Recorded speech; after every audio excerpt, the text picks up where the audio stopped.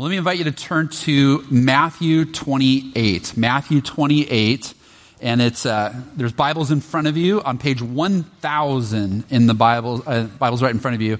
If you haven't grabbed one of these life journals or in the lobby, we want to encourage all of you to grab one. If you want to chip in $5, you can. Don't worry about that part. Most importantly, we want you to have one. You can take notes in it. There's a weekly devotion. We give you a scripture every week. You can see it at the bottom of your, or in the bulletin, a passage that we want you to spend some time thinking about. There's instructions on how to do that. And then there's a place to keep some notes for your life groups if you're in a life group. But it's a great way for you to be tracking what God is doing in your life. Now, we're in the fourth week of a series we've been doing called Risen, and what we've been watching is this amazing thing that happened. So when Jesus went to the cross, his followers thought they had lost all hope, but 3 days later, the tomb was empty. Jesus was gone, but he wasn't just gone. They feared that he had been stolen, but he had risen. And we see on that first day how multiple times he begins to appear to his followers. But he didn't just appear to his followers on that first day. For a period of 40 days, Jesus continued to appear to his followers. He continued to instruct them. He continued to meet with them. He continued to do this incredible thing and have these encounters with his followers.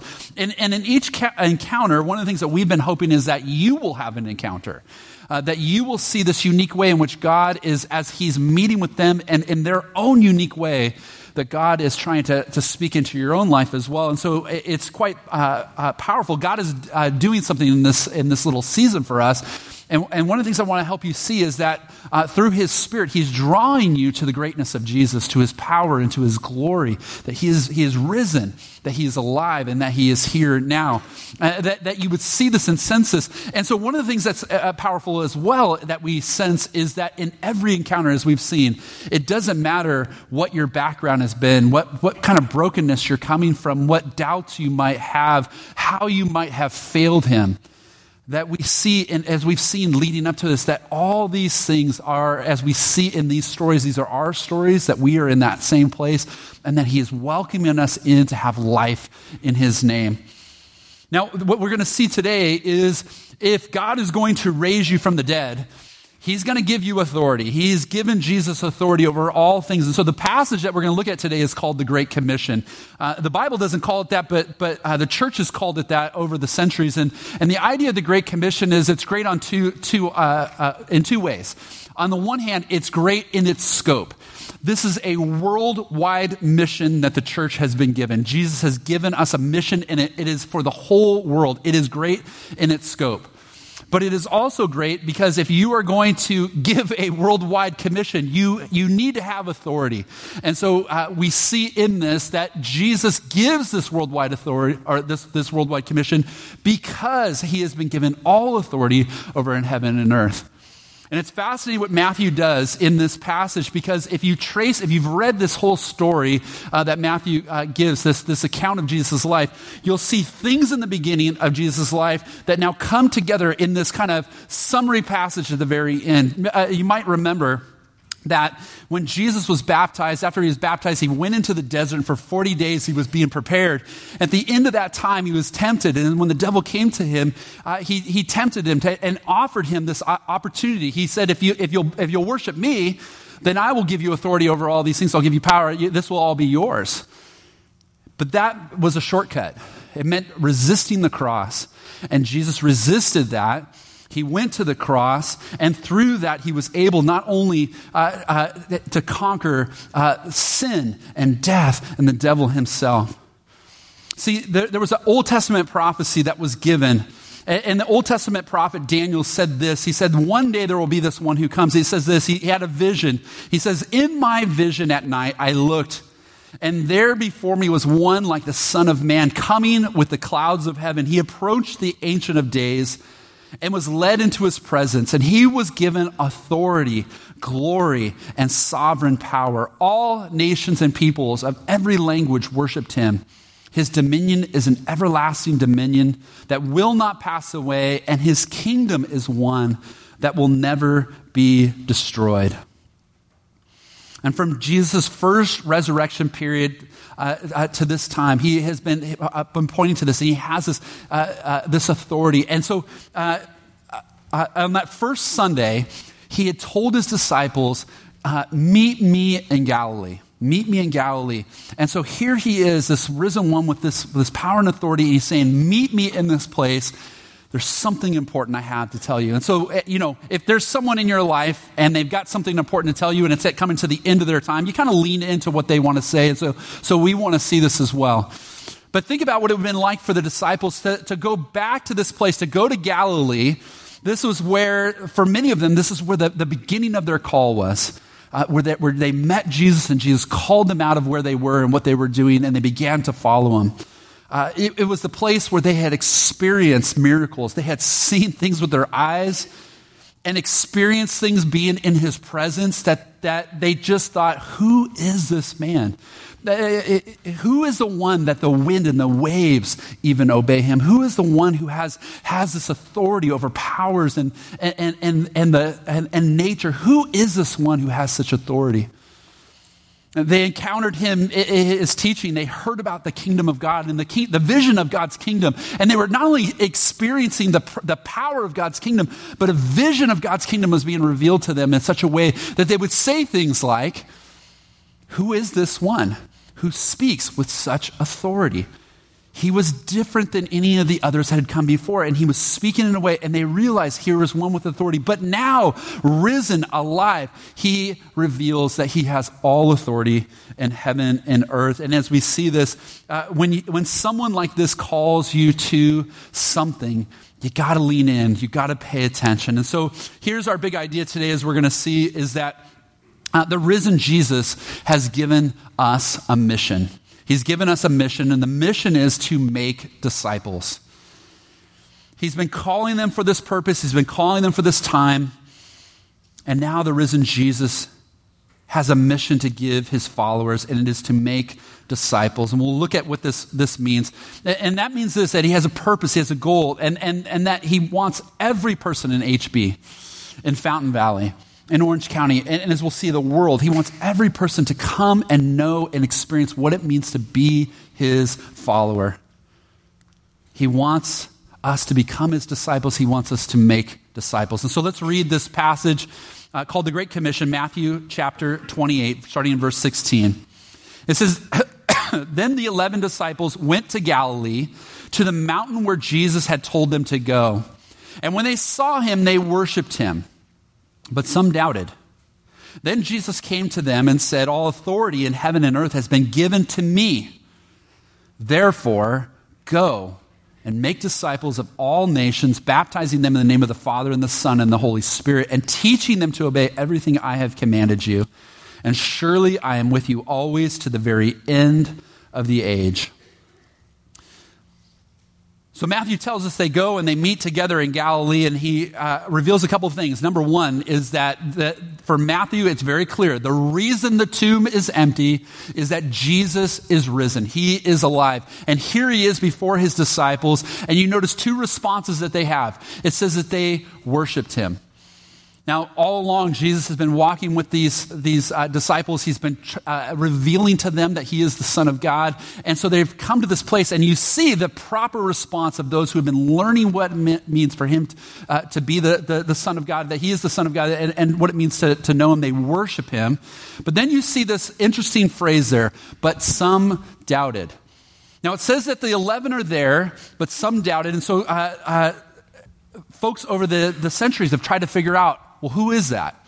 Because it doesn't seem to make sense when we think of the whole story. So think about even these last couple of weeks, if you've been with us the last couple of weeks, that Jesus multiple times has given many convincing proof to these 12 that are now the 11 disciples. He's revealed himself. He's shown himself. He has put his hands out that they could touch him. They have reached out. They've eaten with him. They've seen that he truly is alive. And in this powerful moment, we know that. And so folks have wondered, well, then who are the ones that doubted in that time? And in this, what we see, so this is interesting. About 20 years later, the Apostle Paul wrote a letter to a church in Corinth. And at the end of the letter, he reveals something. He talks about what the gospel is, that Jesus came, he died for our sins according to the scriptures, he was buried, and that he rose again on the third day according to the scriptures. And it says, and then he appeared. He starts listing people he appeared to. And we've been looking at these stories. But then he gives this very interesting verse in 1 Corinthians 15:6. I'll put it here on the screen. It says this: after that, he appeared to more than 500 of the brothers and sisters at the same time, most of whom are still living, though some have fallen asleep.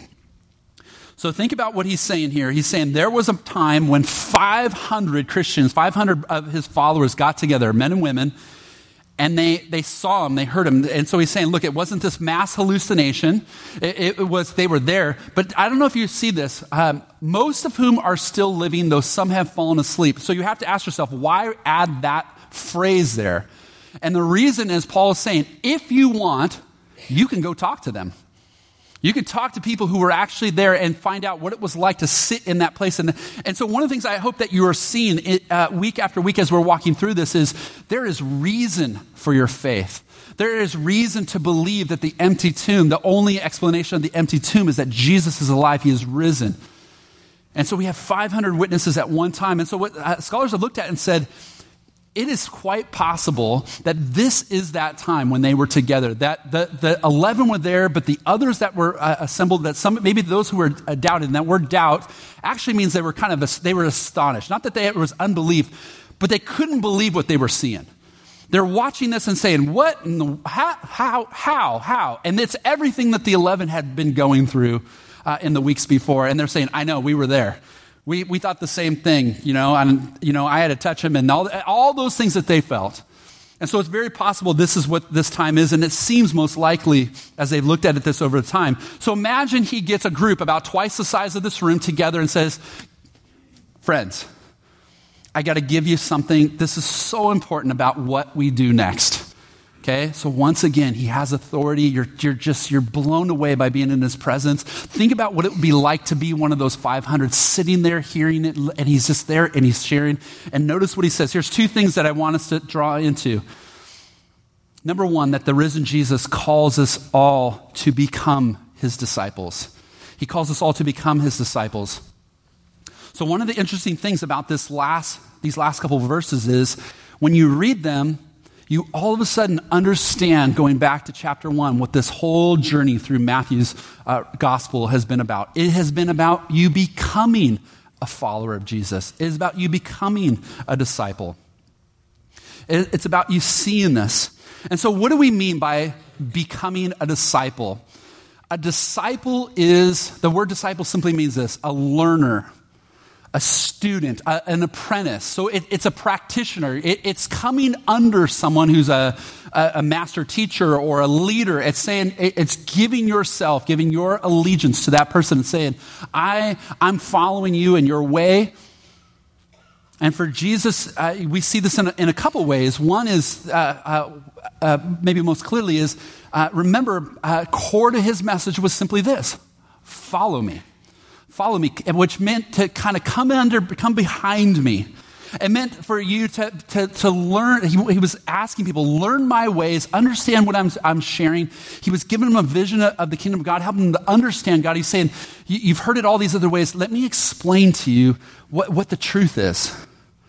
And he invited people to become his followers, his disciples, to live as he did and to take his life on. In fact, the first Christians, I don't know if you know this or not, but the word Christian is only used 4 times in the Bible. The word disciple is used over 260 times in the New Testament.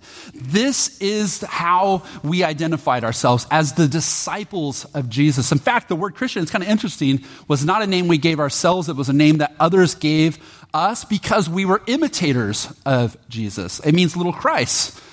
In fact, that becomes the way that they begin to understand. In fact, as you start get into some of the letters to the churches, the call is that we would imitate Christ. We become imitators of him. We be formed into his image. And so as we've been singing, as you've been thinking, that this idea of taking his life, of becoming like him, this is what became very core. And so it's important that you understand that there isn't this idea of the Christians and the disciples, that there's the Christians and then there's the ones that stay after class and do extra credit. They're the disciples. Okay, it's not like shirts and skins, right? There is only the disciples of Jesus, those who take his life, who follow him, okay? And they follow him with their lives. Dietrich Bonhoeffer said it this way in The Cost of Discipleship. He said, Christianity without discipleship is always Christianity without Christ. This idea that we can somehow be a follower of Jesus but not follow him makes no sense. To be a Christian is to be a follower of him and to be his disciple. Now, what I love is this. What's so key, and especially in this series, is listen to this. As you see him, listen to what he's saying. That you are to become a follower of him. Okay, not of his teachings and not of this philosophy and not of his memory, but of the risen Jesus. He is calling you to follow him. He is alive. He is with you. He is saying, come. He is still saying to us, come with me. Follow me now. And we are called to follow the risen Jesus. Do you hear that call? Do you hear him calling to you? Follow me. Follow me. Trust me. I am alive and I will give you life. But you got to trust me. You got to come with me. Follow me. Let me give you my life. Now, what's abundantly clear is this, that the Christian life always begins with a decision, but it can't end there. In fact, even at the close of the service, like most services, we will invite people to commit themselves, to make a decision to follow Jesus. It always begins with a decision, but it can never end there. We become followers of him. We take his life on. We continue to say, give me your heart. Help me become like you. And he's alive. It's an interactive thing with someone who is real. It's not just about living in someone's memory. But notice this. So we understand that we are to become disciples, but disciples of Jesus make disciples of Jesus. Here's the second thing I want you to see is that the risen Jesus expects us all to make disciples. To make disciples. And so when you look at this commission, this challenge, this call, in the English, it appears that the command to us is to go. Okay? But the command isn't to go. The command, the imperative is to make disciples. That's the only verb actually in it. And so we make disciples. Okay? We make disciples, and we do that, number one, by going. Okay, so how do we make disciples? We do it by going. So we go to people. And really, the better way to say it is, as you go into the world, wherever you go, make disciples. And so we think about this in a lot of different ways. Now, what I love about this, again, think about this. The risen Jesus says this, just remember this. As you go, I will be with you always, till the very end of the age. Now here, once again, Matthew is doing one of those things where at the very end of his writing, he's taking you back to the very beginning. So in chapter 1, we are introduced to Jesus this way, that he will be known as Emmanuel, God with us. That's how you will know. You will know that God is now with us. He's come to be with us. And Jesus Matthew ends his gospel by Jesus saying to us, now I've got this plan for you, but here's what I want you to understand. I do not send you and cross my fingers and say, good luck, I hope a good report comes back. He says, no, I'm going with you. We're going together. And so as you go into the world, as we go into the world, we're going to make disciples. And so he calls for us to be in on this. So where do we go? We simply say it here at Beach Point. We call it the 8 to 15. And what it means is this, is that we think in your life, if you paid attention to it, you would realize that there's probably somewhere around 8 to 15 people who, if you prayerfully and thoughtfully reflected on it, you would realize it seems like God has put these people in my life. Supernaturally, strategically. It could be some are obvious. Sometimes God puts people in your life and it's really obvious. It's your family.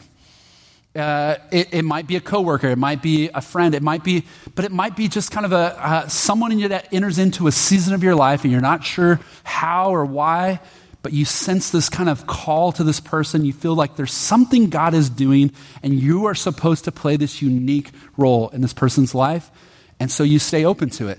Now, if the risen Jesus is involved in this, when he prompts us, when he leads us, when he's saying, hey, talk with this person, pray with this person, invite this person, just be with this person. When you feel that prompting of God's Spirit, it's because the risen Jesus is with you. And he's saying, you can't see what's on the other side. You don't quite know what's I'm doing in their life. Trust me on this. I'm stirring something in them. I just need you to trust me. And so when we feel this prompting to go, I know you're gonna get a little nervous. But go with the confidence that if God is stirring something in you, it's because he's already at work with someone else. So who is God calling you to go to? Who is God calling you to go to? Again, have you thought about who have you put in this season of my life? What people have you put in this season of my life that I should just be more mindful of? You know, parents, I think for us, as you go about parenting, make disciples. Think about your parenting in a way that it's investing in people, your family coming, your kids coming into the life of Jesus. Friends, as you go about friendship, make disciples. Let's make our friendships about things that help us become followers of Jesus, stronger followers of Jesus. Who is God leading you to? But notice the second thing that he says, you go into the world, you make disciples, you baptize then. Baptism it's a public symbol. It's our symbol of the fact that we have come into this life with Jesus. It celebrates the washing away of our sin, but it tells the story not only of what we believe, that Jesus died and was buried and rose again, but that our life has now died and been buried, and we have risen to live a new life following Jesus. We are now following him. See, in the ancient world, to be baptized into the name of someone meant to come under the allegiance of that one, meant to surrender the ownership of who you are to that person. And notice what he says, that we would be baptized into the name of the Father and the Son and the Holy Spirit. And so to be baptized into his name means we are coming under his power and his authority, and we are submitting our life now to him.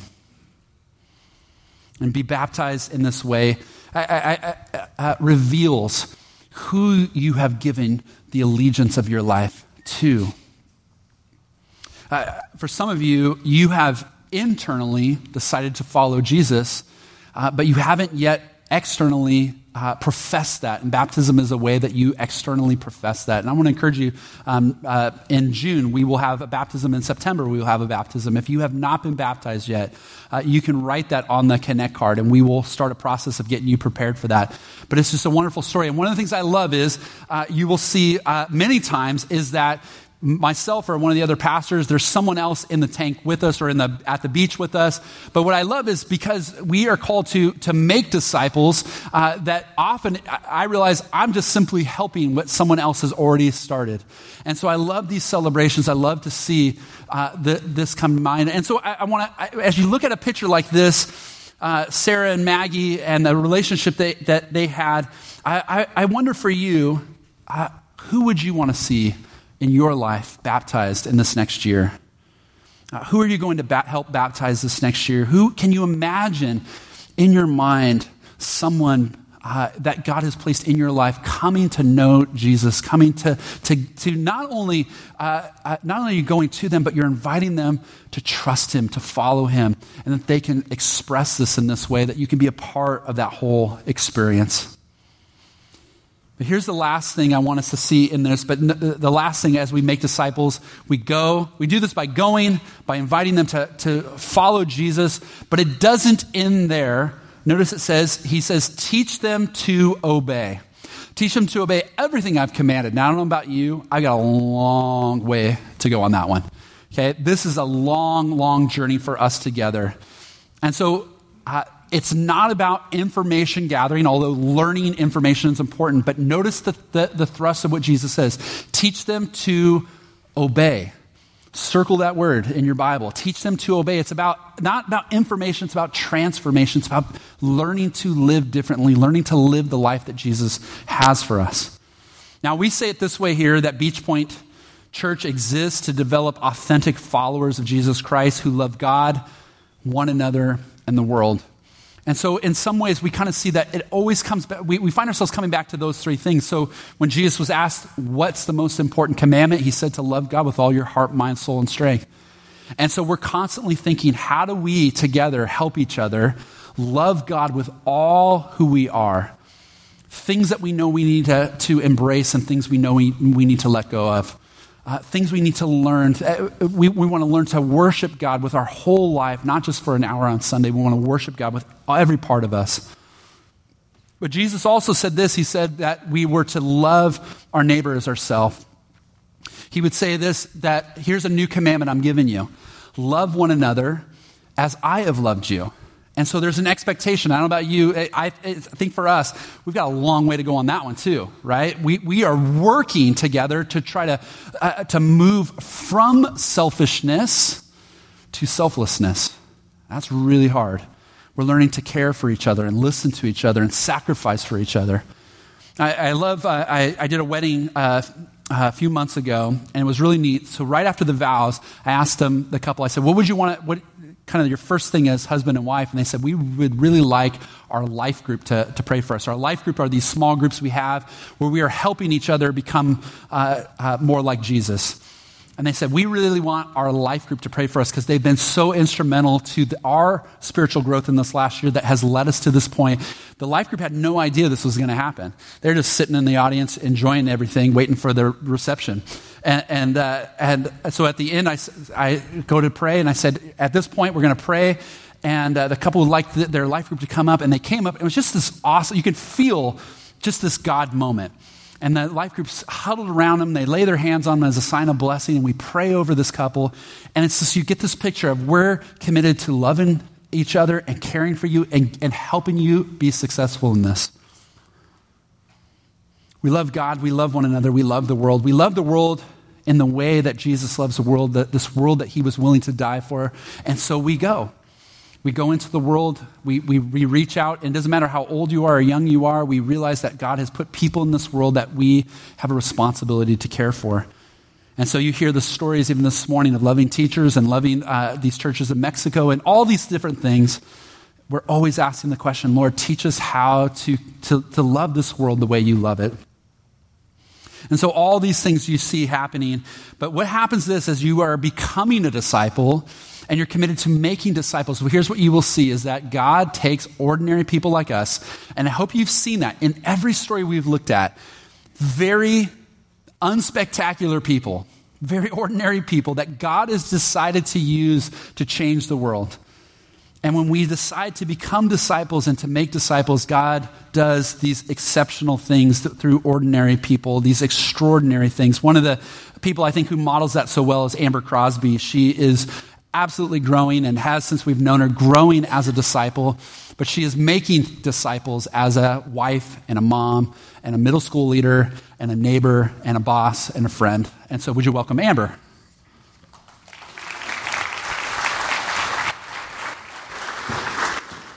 Good morning.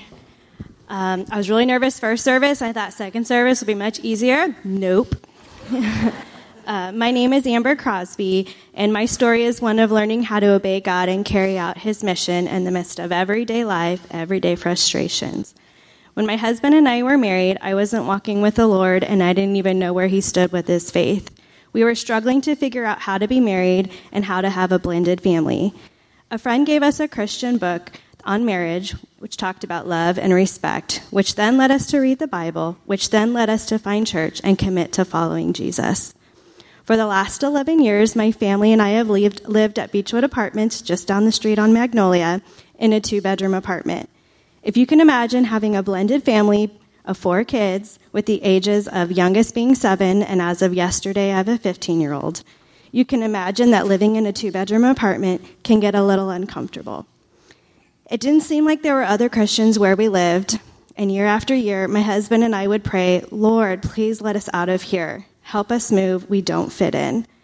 But as time would go by, we kept getting to know and praying with our God. We realized that God uses the unlikely, and we were very unlikely. And maybe this was our unlikely moment. We had people in our lives come alongside us and mentor us. Ron Roundtree, the LaBars, and the Hall family have forever changed our lives. And ultimately, we realized that God has commanded us to be a blessing wherever we go, and that our trust, faith, and obedience is such a beautiful way to worship him. So we switched our prayer. We used to pray, Lord, please help us get out of here, to Lord, give us patience. Use our family to help others. Show us your story.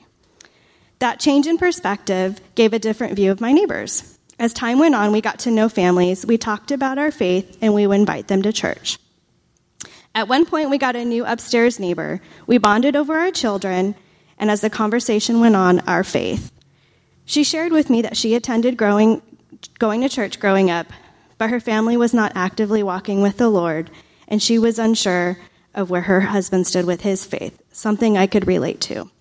Robert and I prayed. We invited them to church. God did a work in their lives, and they are now both following Jesus and both active members of Beach Point. When we have done life groups together, our kids have become friends, almost family, and now they share their faith both at school and in our apartment complex. This whole time, we have not lost our desire to move out of our apartment. 6 people, 2 bedrooms. But then 2 years ago, I was able to become the assistant manager of our complex. I continue to share my faith.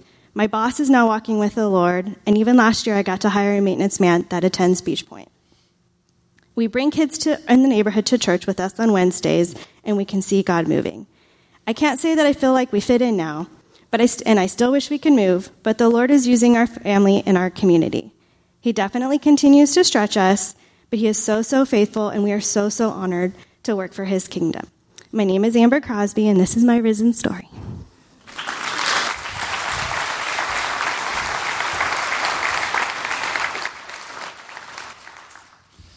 Well, like Amber, God is calling you. And so this morning we're asking you, who is God calling you to disciple, to go to baptize, to teach, to obey? Who is God calling you to? When we're committed to growing as disciples, you will see you cannot separate out disciples of Jesus, make disciples of Jesus. Just the more that we're drawn into a life with him, the more he's gonna that's gonna be a part of our story. And I love this. We look at a moment like this, and again, God is looking at people just like us and saying, I think I can change the world with you. Dallas Willard writes this. He said, Jesus told us explicitly what to do. We have a manual, just like a car owner. He told us, as disciples, to make disciples, not converts to Christianity, nor some particular faith and practice. He did not tell us to arrange for people to get in or make the cut after they die, nor to eliminate the various brutal forms of injustice, nor to produce and maintain successful churches. These are all good things, and he had something to say about all of them.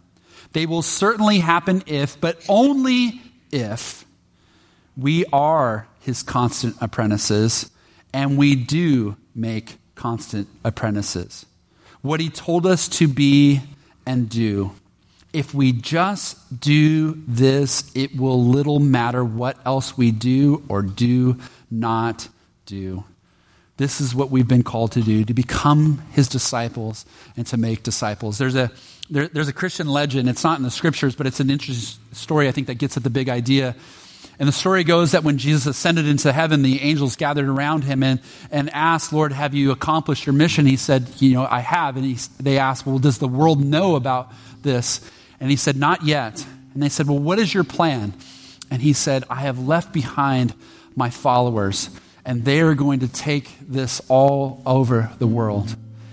And the angels looked down onto the world and looked at Jesus and looked at themselves and said, but Lord, what if they fail? What will be your plan then? And Jesus' response was, I have no other plan. Friends, we are plan A. There is no plan B.